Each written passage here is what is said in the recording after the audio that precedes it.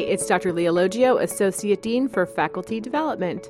I'm Rosemary Saya, Senior Benefits Manager for Retirement and Work-Life Benefits here at Weill Cornell Medicine.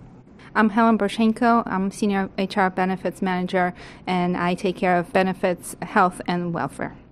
So thanks for joining us. Tell me, what important advice might each of you have for new faculty starting out here at Weill Cornell Medicine? Well, first, we'd always like to welcome our new faculty with open arms and warn them that the majority of the materials that you get from HR are pretty dense, but we do encourage you to read through all of the written materials and the online benefit information that's available.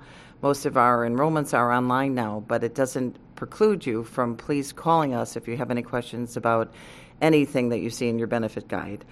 We have a whole team of subject matter experts that we would like to offer that would love to share our expertise and advice with you if you have any questions about making decisions about the wonderful benefits we offer here at Weill Cornell Medicine. I also would recommend for new academic employees to really read the email announcements and pay attention to the timelines that we announce in the emails. We also have a very good intranet website that you can find additional information, and sign up for listservs that are available to all of our employees, because that's mostly how we make our announcements and send out details about events that are happening around campus. Are there common missteps you see faculty make that you would like to coach them to avoid? The most common mistake that faculty members make in terms of retirement benefit is that your retirement benefit for the faculty and exempt retirement plan doesn't start until you've been here for one full year. And after 1 year, you're not thinking about enrolling in benefits any longer, but you do get some very important messages from myself and from my assistant, Kathy Stanger, related to signing up for this benefit. You're never going to lose any retirement money because you don't enroll, but we don't want to have to default enroll you. We would like you to take an active part in actually doing your enrollments for this very generous retirement program. From the benefit side, health and welfare side, I would recommend really paying attention to different benefits, and some benefits renew every year automatically.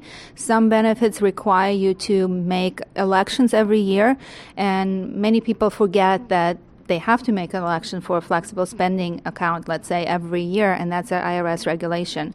So please pay attention to each plan and the rules of each plan as well. And if you're not sure, you can always give us a call and we can walk you through that.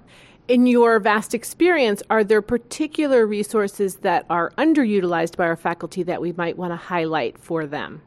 I don't really think any of our benefits here are underutilized, but some benefits that you might not pay particular attention to when you're first hired are related to child care and your own contribution into the voluntary retirement plan. We have two wonderful child care programs. We have full-time daycare centers. We have two centers, one on 60th Street and one on 62nd Street.